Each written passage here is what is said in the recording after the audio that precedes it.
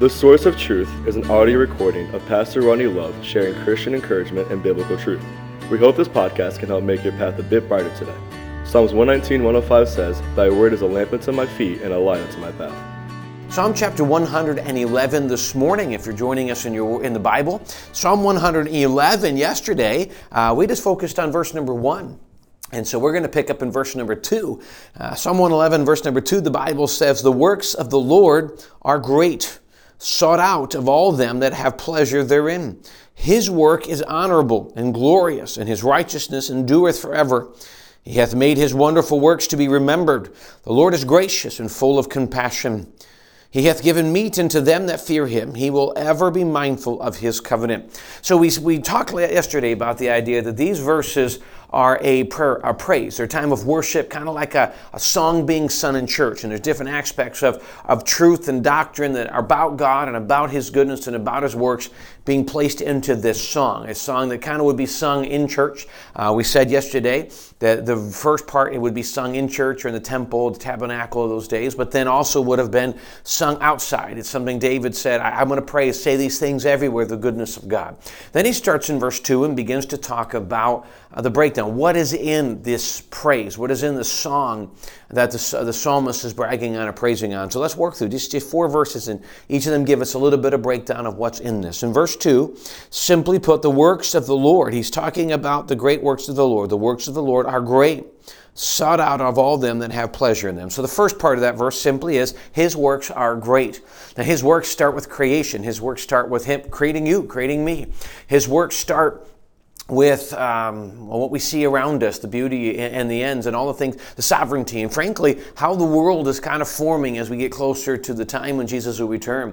Anything we see, we look out, we can see his works. Now, a lot of times we take so far as to say all the good things and all the bad things come from God. Please remember, we live in a fallen, broken world, and whether we understand it or not, God allows free will. God allows us to be able to make our own choices. It doesn't make sense, and sometimes it'd be easier if he would make those choices. We don't always make the best choices.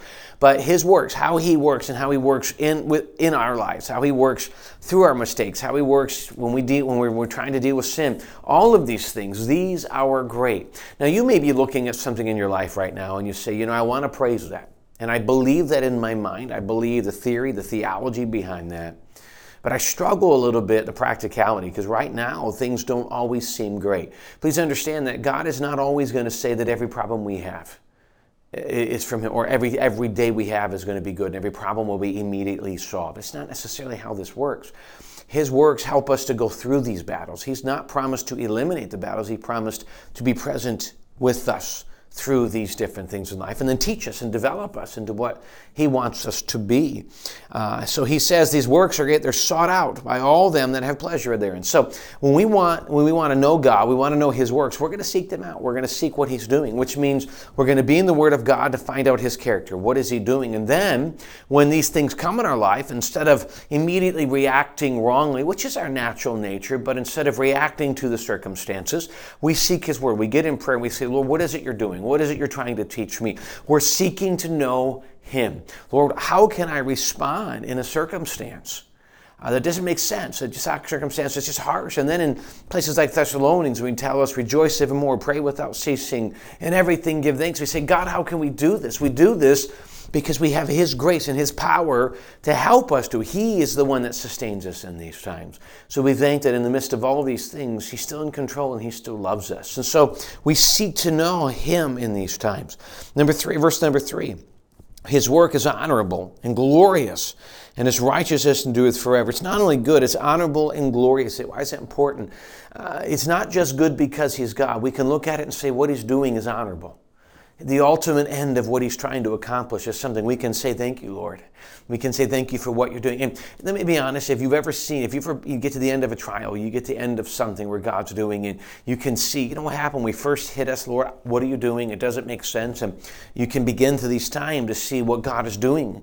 At the end, you can see the honorable. You can see God's grace and God's mercy and God's love in my life, in the lives of in your family, and the life, in the circumstances. You can see God's hand all over it. A lot of times, we don't really see all of it until we look back on it. The old phrase, hindsight's 20/20. We can look back and see it.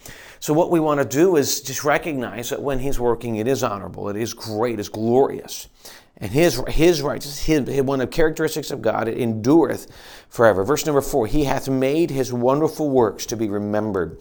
The Lord is gracious and full of compassion. He's so good that we will be able to look back and have strength today because of what he's done before. Have strength today because of what he's done in the other lives. Have strength today because of all of these things that he's done. It can be remembered. He'll make them to be remembered. We remember them because they're in Scripture, what God did for those in the Word. Through church and through testimony, we're reminded of what God's done just in history. We can always find and be reminded of God's work and what he's doing, and he makes it easy to be remembered.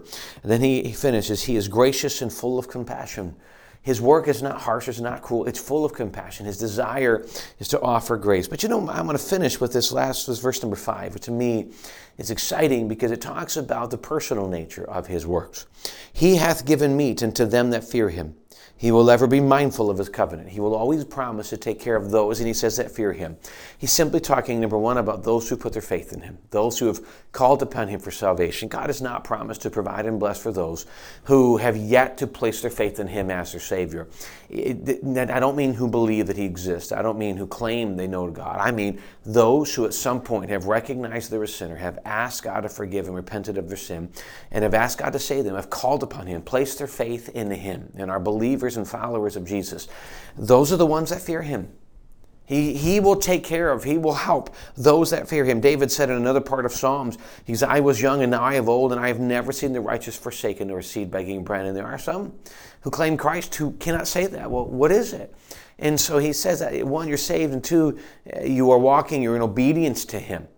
He also says that a man that doesn't work shouldn't eat. There are some parts in Scripture where I need to do my part. I can't just sit down and do nothing and expect God to provide. So when I'm fearing and I'm obedience to him, God blesses that.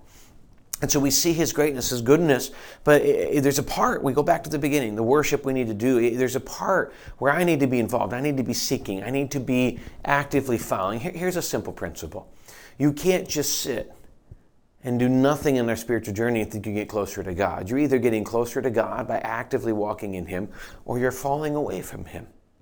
And let me encourage you, I don't mean earning salvation. I don't mean earning approval by God. You already have. If you've been saved, God loves you as you are. God loves you as you are no matter what, saved or not saved, but he wants you to be saved. So it's not about me trying to gain approval. This idea of growing in him is just about me trying to get to know him more and understanding what he wants and growing. And when I do that, the blessings that come, it's in church, it's reading the Bible, it's just me getting to know him more.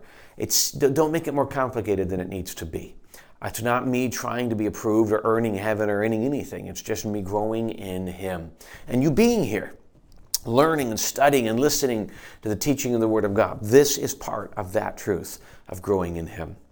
I hope that you'll continue to do that. I hope you find encouragement in him and know that he's going to take care of you. It may not always look the way we want. It may not always mean that we're going to be wealthy, but we will always be taken care of if we keep walking in him.